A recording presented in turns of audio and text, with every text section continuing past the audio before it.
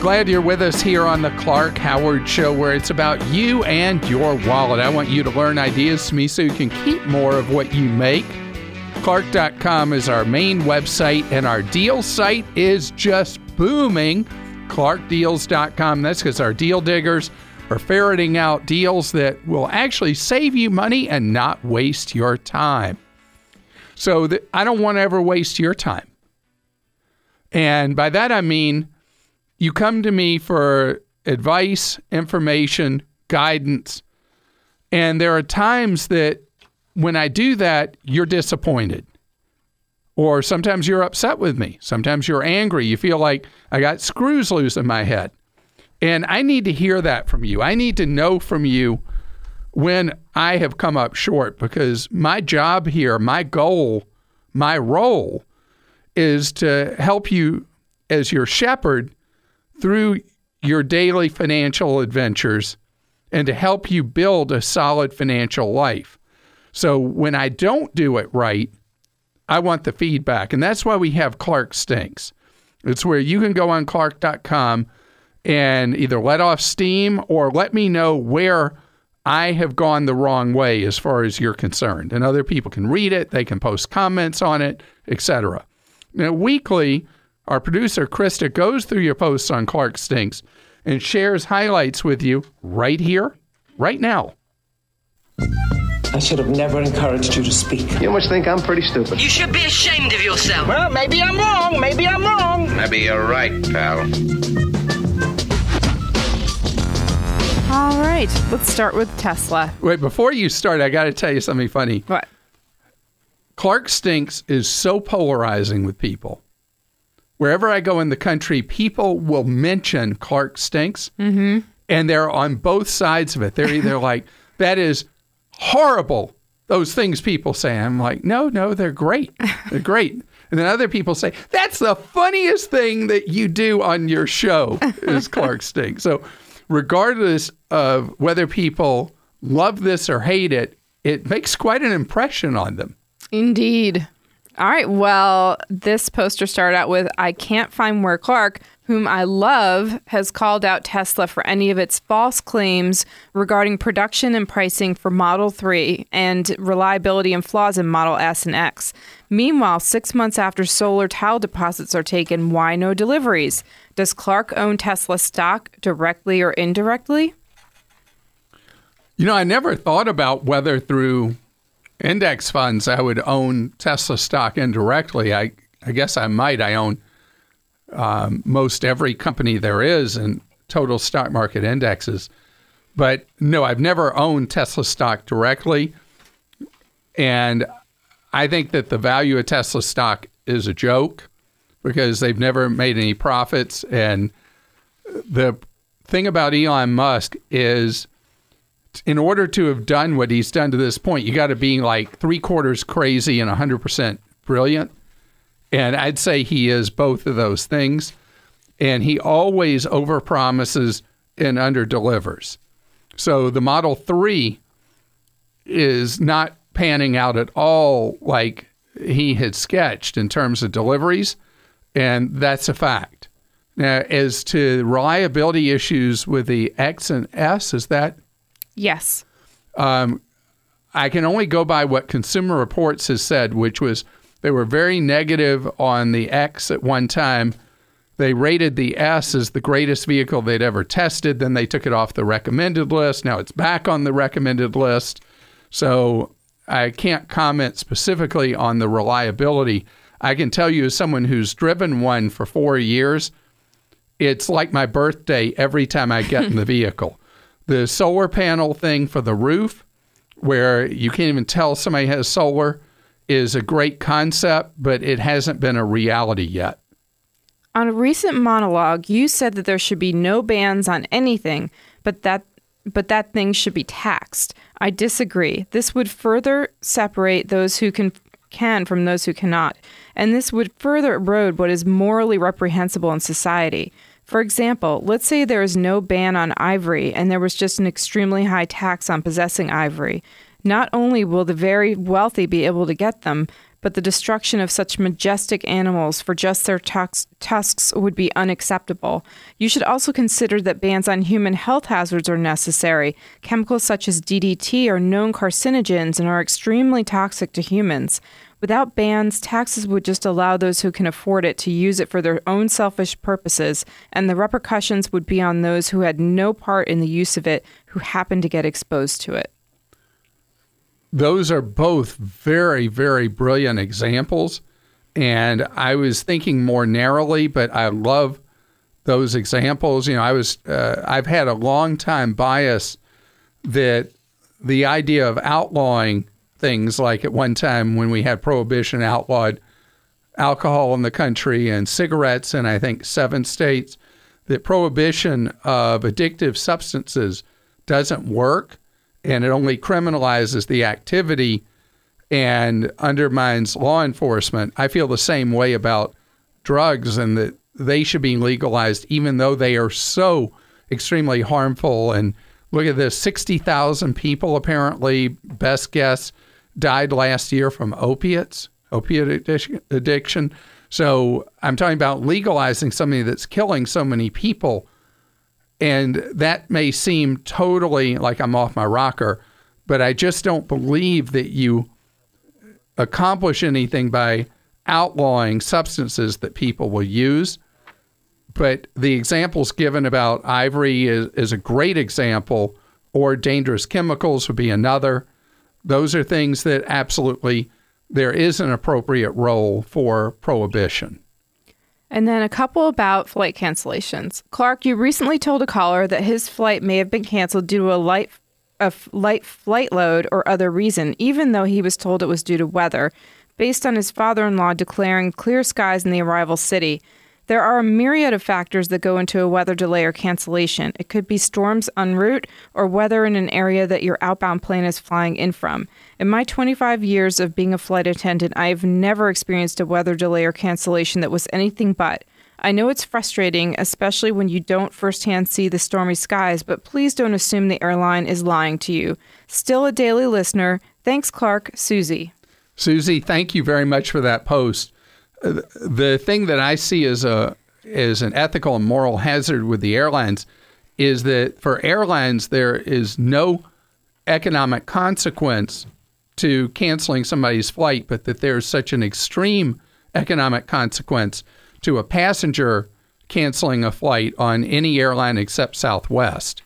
And my thing is that if an airline doesn't operate a flight for any reason, if they charge us a $200 to $400 fee for changing our plans, if they don't deliver the flight we booked on, they should pay us $200 to $400. A little advice that I hope you can give to the caller with the flight issues to Puerto Rico related to the recent hurricanes. We had a family trip booked with 10 of us. I used my trusty Chase card for the trip cancellation insurance, which was quickly denied.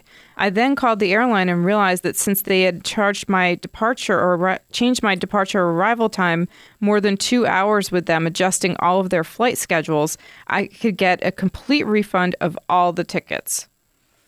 That's a wonderful piece of advice, that if an airline does make a significant change in a flight reservation, you have the right to cancel the flight and get a full refund. Clark took the Hippocratic oath instead of Hippocratic. For years, Clark has been saying that medicine should be treated like any other commodity with transparent pricing. That is exactly what we do at my clinic. Yet, unlike other commodities, Clark wants us to essentially extend credit for our product without a social security number. Ever get a car loan without a social security number? How about a store credit card? Clark, you need to get on board 100% with your medicine as a commodity or stop preaching about it. I had to give my social security number for my 6-figure student loans, so why not my patients? By the way, thanks for fixing the podcast volume. I am no longer deaf in Wyoming. So the thing about doctors extending credit is the idea that somebody with insurance, the doctor isn't certain what portion insurance will pay, and then they may be stuck with an unpaid balance bill. And most insurers now have the ability for medical practices to put in what care someone's receiving at the time they get it, and you should be billed and pay for your portion of that bill right when services are rendered. And that would eliminate the concern the doctor has that somebody walks out the door never to be seen again, and they're left with an unpaid balance they can't collect on. Clark. I just listened to you tell a caller that debit cards are not safe to use and that they are not protected. This is a half-truth, sir. If the debit card's issued as a Visa MasterCard debit card and the person is using it selects to process their purchase as credit rather than debit, then they are afforded all the same protections as if it were only a credit card. I use my Visa debit card like a credit card a lot more often now than as a debit card because of this. Love your show, but please remember to give all the information. Thank you, and keep up the good work you do. Wow, I very much appreciate what you've written there. That's only because your individual financial institution chooses to treat a debit card cleared as credit with the same protections you'd have with a credit card. The law does not require that. But for the financial institution, it's far more profitable when you're asked credit or debit if you say credit.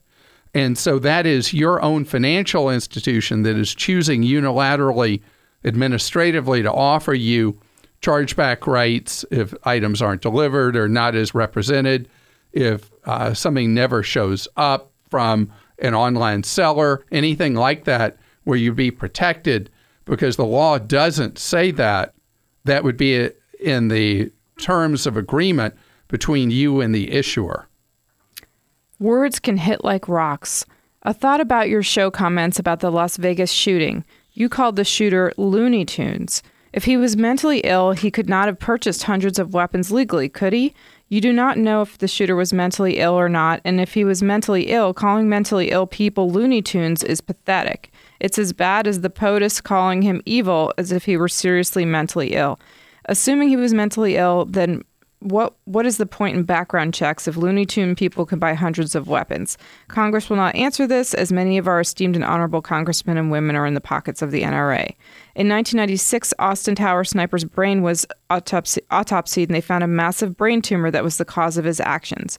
You are a national radio host and not in a private conversation with friends, and your words help stigmatize mental illness and could keep someone that needs mental health treatment from seeking it due to bullying from people like yourself.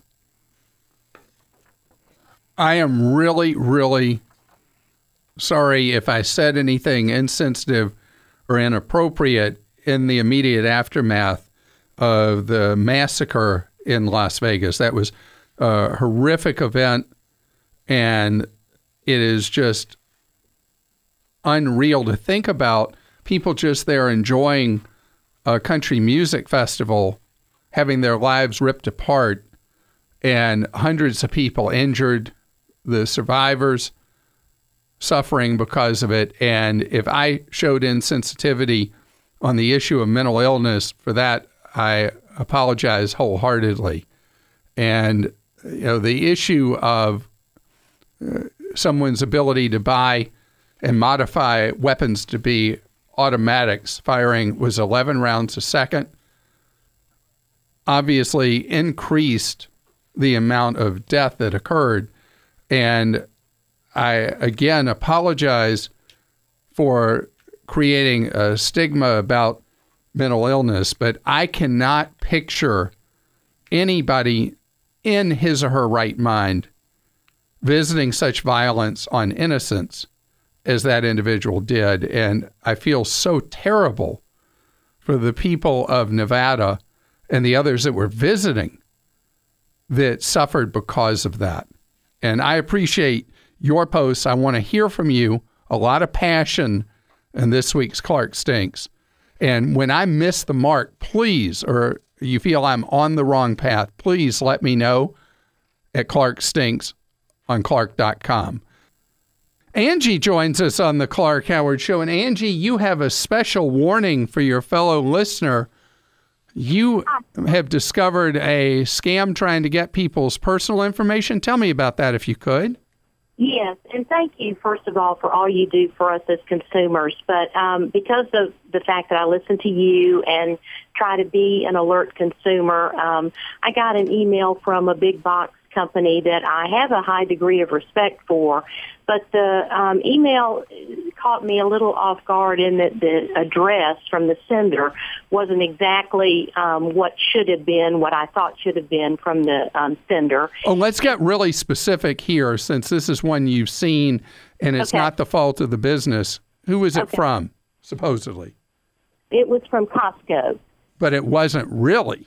No, it wasn't really. And so I just wanted to let people know to make sure that they check the email address very carefully, because you get a lot of spam emails, and usually there's some dead giveaway in the email address. This one looked very legitimate, though. It did have some extra information in the email that made me stop. And that's why I wanted to, number one, ask you about it to make sure it was, if you thought it was a phishing experiment on someone's part, and to warn people to make sure that when somebody's asking for your account information to update it, that you need to be very careful before giving anything online like that. I couldn't have said it better myself. Anytime you get an unsolicited email and they're asking you for information updates on your account, go outside of that email, go to the website directly, and then you'll know if there's really an update it needed. It's my pleasure to be with you here on the Clark Howard Show, where it's about your empowerment with knowledge so you can save more and spend less, and don't let anyone ever rip you off. You want the opposite of rip-offs? How about great deals? That's what we got for you at clarkdeals.com, where our deal diggers are looking for bargains for you 24 hours a day. And clark.com is our main website. So I mentioned earlier in this show about how distressing it is to see the number of people dying on the roads at a 9-year high. This is in spite of the fact that road design has gotten a lot safer and vehicles themselves have gotten far safer. The irony of the numbers being so stark and showing this big rise in fatalities is that the cars we're buying now have a lot of features on them specifically designed to prevent an accident. We went through a long phase where the idea was to mitigate the harm to your body, the injuries and potential fatalities when you were in an accident. Think of all the various airbags in cars and all the techniques built into cars to make them safer for their occupants, like the crush zones a lot of cars have, make them safer when you're in an accident. But we're in a different era, the era where the car itself can prevent the accident. So then how do you explain that the fatality rates are going up and up on the roads? And that's pretty simple. It's distracted driving.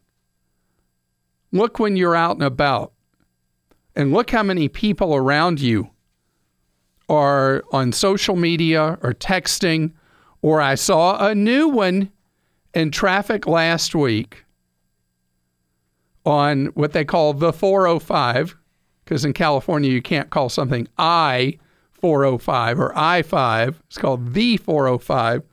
Believe it or not, there was somebody next to me in slow and go traffic who was watching a video on their phone while we were in traffic. Now that's some distracted driving. And then the cars themselves, these new fancy screens where you can surf the internet on that center screen. You can do any of a number of different music services. And there's just so many things going on that are taking our mind off and our eyes off the road. So Cadillac has come up with the technology as it's perfected, and new technologies start in rich people cars, and they're the beta. They work the problems out with them and create the much cheaper technology that is for normal earthlings following.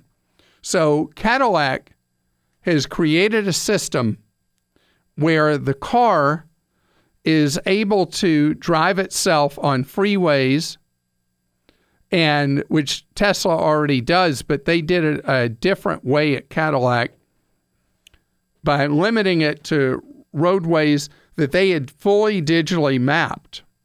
So it can't be used everywhere like the Tesla, but auto writers believe it's more accurate than the Tesla self-drive. But here's what's different. In the Tesla, all you have to do is keep one hand on the steering wheel. You can be sleeping and have one hand on the steering wheel. Cadillac will not allow you to do the self-driving, the automated driving, if you're not showing eye contact with the road. They have an artificial intelligence kind of digital camera that monitors your eyes. And if you're not looking at the road and in a position to take over if the self-drive is having a problem, then you can't use self-drive. It will disengage. It'll warn you and then disengage. But we are getting so close to having technology that will absolutely make you safer. And one that was more a gimmick a few years ago and now's the real deal is a more basic lane departure system. That when you're driving down the road and you get distracted to look down at a text and you start veering out of your lane, which can be deadly on a 2-lane road because single vehicle accident, you run off the road into a ditch, flip over, whatever.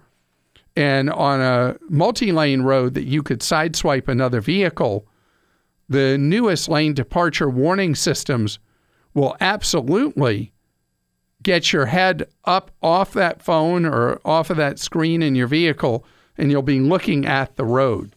It's weird because technology is what's causing the increased crash and death rate on the roads. And technology is ultimately going to solve it.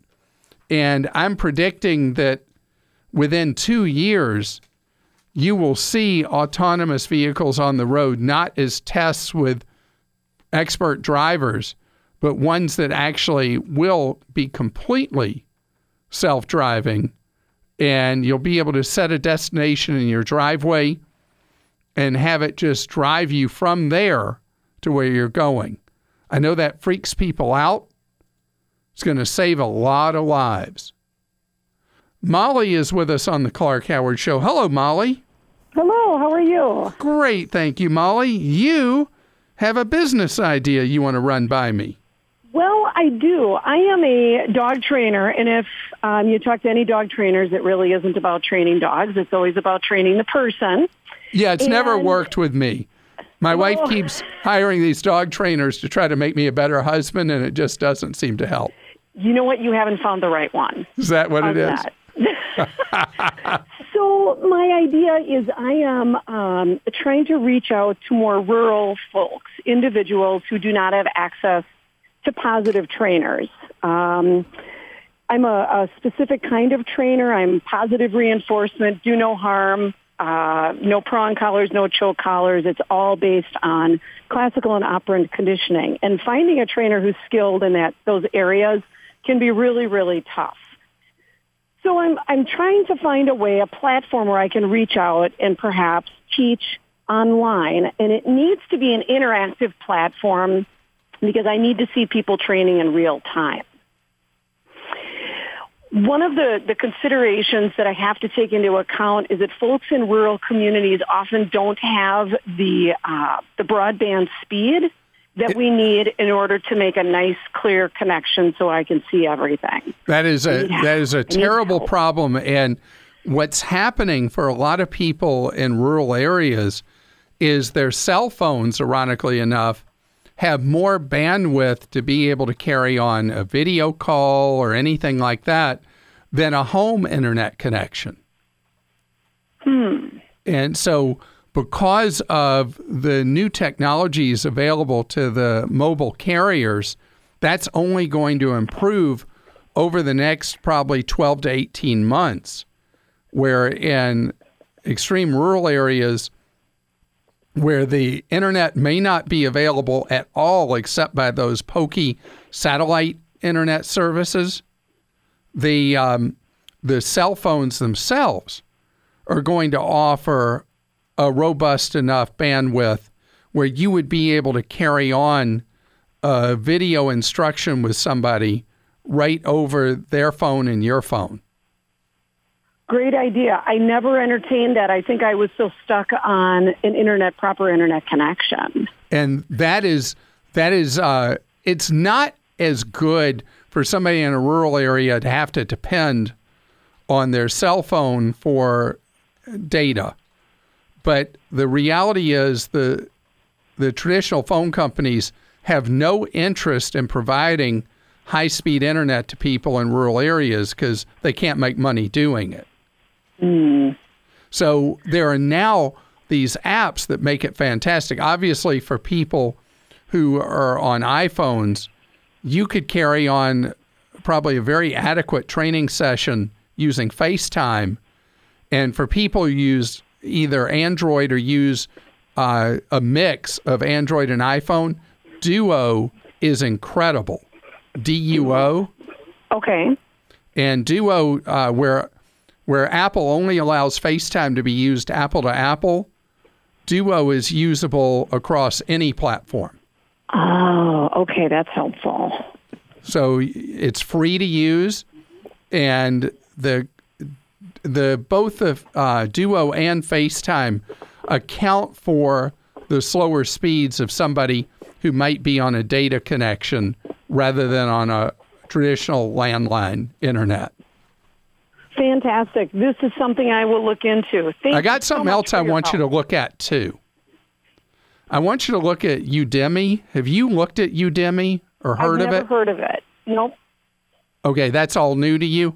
Yeah. So Udemy, you can set up courses for people that would not be interactive, but you can make them inexpensive, and it would be like the intro course to maybe recruit new clients for you. And the way Udemy works is based on how somebody gets to your Udemy course, that determines how much of the revenue you get. You can set the tuition pretty much wherever you want. A lot of Udemy courses are like $10 or $15. Others are hundreds of dollars. But you can use that as a way to reach people. It's not going to be the interactive necessarily you're looking for, but it would give you a connection to people. And can you tell me, how do you spell that? Is it Udemy? Udemy. Y. Okay, perfect. Oh, this is fantastic. Now I've got something to chew on over the weekend, and I'll do some research. Well, great. And good luck training people. And I assume my wife's going to be your first client. See if you can retrain me. Robert's with us on the Clark Howard Show. Hi, Robert. Hi, Clark. How are you? Great. Thank you. You have a question for me that I've been asked by a number of people off the air, but nobody's asked me on the air. It's about what's going to happen to 401ks. Hit me with it. Yes. First of all, Clark, thank you for your service, both in the military and the show. Love listening to you. Extremely helpful. Thank you very much. So my question is concerning these tax reform proposals coming out. And with it, I've been seeing a lot online, articles, and even in the news, talking about how it could potentially affect our 401ks, specifically the Rothification of 401ks. And I wanted to get your take on this and see what you think can happen with that. Yeah, so it's a method of the Congress boosting tax revenues now and not worrying about what happens decades down the road. So banning traditional 401ks and traditional IRAs and only allowing Roth IRAs and Roth 401ks, which is one of the things being bandied about, it would give everybody no upfront tax benefit, but long-term, the huge benefit of what you have in your account plus its earnings flowing to you tax-free. Gotcha. Now, do you think, I know you're a big proponent of having your assets kind of in both post and pre-tax accounts, right, putting into retirement. So do you think this is something that is a benefit or a hindrance? I think it's, for most people, it's a real benefit, particularly in their early earning years. But again, anything that is a proposal in Congress is just that. Nick joins us on the Clark Howard Show. Hi, Nick. Hey, Clark. Nick, okay, I want you to share with your fellow listener your age. Okay, 29 years old. And you at 29 years old are going to ask me about? Credit card. Credit cards? Yep. All right, I thought you were going to ask me about retirement. Well, that too. It's two-parter. All right. You threw me a curveball because I'm always so excited when someone in their 20s like you is thinking about retirement so far off in the future. But let's start with credit cards. What do you want to say? Okay, so I do not have a credit card. I never had a credit card before, and I was curious to know where do I start? Like, which credit card should I get? Well, you've never had any kind of credit, no car loan, anything like that? Nothing. No student loans, nothing. All right, so the short answer is nobody's really thrilled about having you. But there's a startup organization I want to make sure you're aware of that is called Petal Card. Okay. PETAL card. Okay. .com, and they are issuing people Visa cards without an annual fee, without any gotchas, basing it on how you do paying your regular bills every day. Uh-huh. So they use a different method of trying to analyze you instead of looking at a past credit history. Right. So if you go to Petal Card, you can go on the wait list because they ration invitations out. And when they decide that they're willing to take an application from you, as long as their background check on you that's not like a conventional credit report, if you pass that, they'll issue you a regular old Visa card. Won't have a giant limit on it, but it'll start that process of you establishing credit. You don't have to put any money on deposit or anything like that. Awesome. Now, if that ends up being a dead end for you, then the next step is, are you a member of a credit union yet? No. All right, I want you to go join a credit union near you. Okay. And many credit unions, not all, but many, maybe a majority, offer what are known as Fresh Start programs, which are designed for people who either had a bad history with credit or no history. And what they do is you join the credit union, you put a certain amount of money on deposit with the credit union in an interest-bearing account, and then they issue you a Visa or MasterCard that is loosely based on that amount of money you have on deposit with them, and then you show a good payment record, then you are free to take your savings out if you want or leave it there if you wish. Okay, cool. So let's move on to retirement, because now we've taken you from 29 now to when you're ready to retire. Yes. I wanted to know what I should do between a 401k or a Roth. And I've been doing some researching, and it looks like the Roth is like where I want to kind of go. Yeah, so do you have a 401k available to you where you work? No. Okay, so in your case, you can only do the Roth. Yeah, okay. And you can do up to $5,500 a year in a Roth. And it's great doing it at 29 years old because it gives so much more time for your money to grow for you, and then everything in it is yours ultimately to spend tax-free, which is why, especially when you're young, doing money into a Roth pays off so much more down the road. Cool. And I've got a guide at Clark.com that walks you through how to set up that Roth. Okay, awesome. So best to you, just look at my investment guide and get started with that. Get started with building the credit, and you got quite a positive future in front of you. You're listening to The Clark Howard Show. Thanks for tuning into The Clark Howard Show today. And if you're like me, you like deals, well, we got our deal diggers hard at work at clarkdeals.com that help you save money day in and day out. We work around the clock to find the best deals for your wallet, and they're on a variety of consumer items. Check out clarkdeals.com.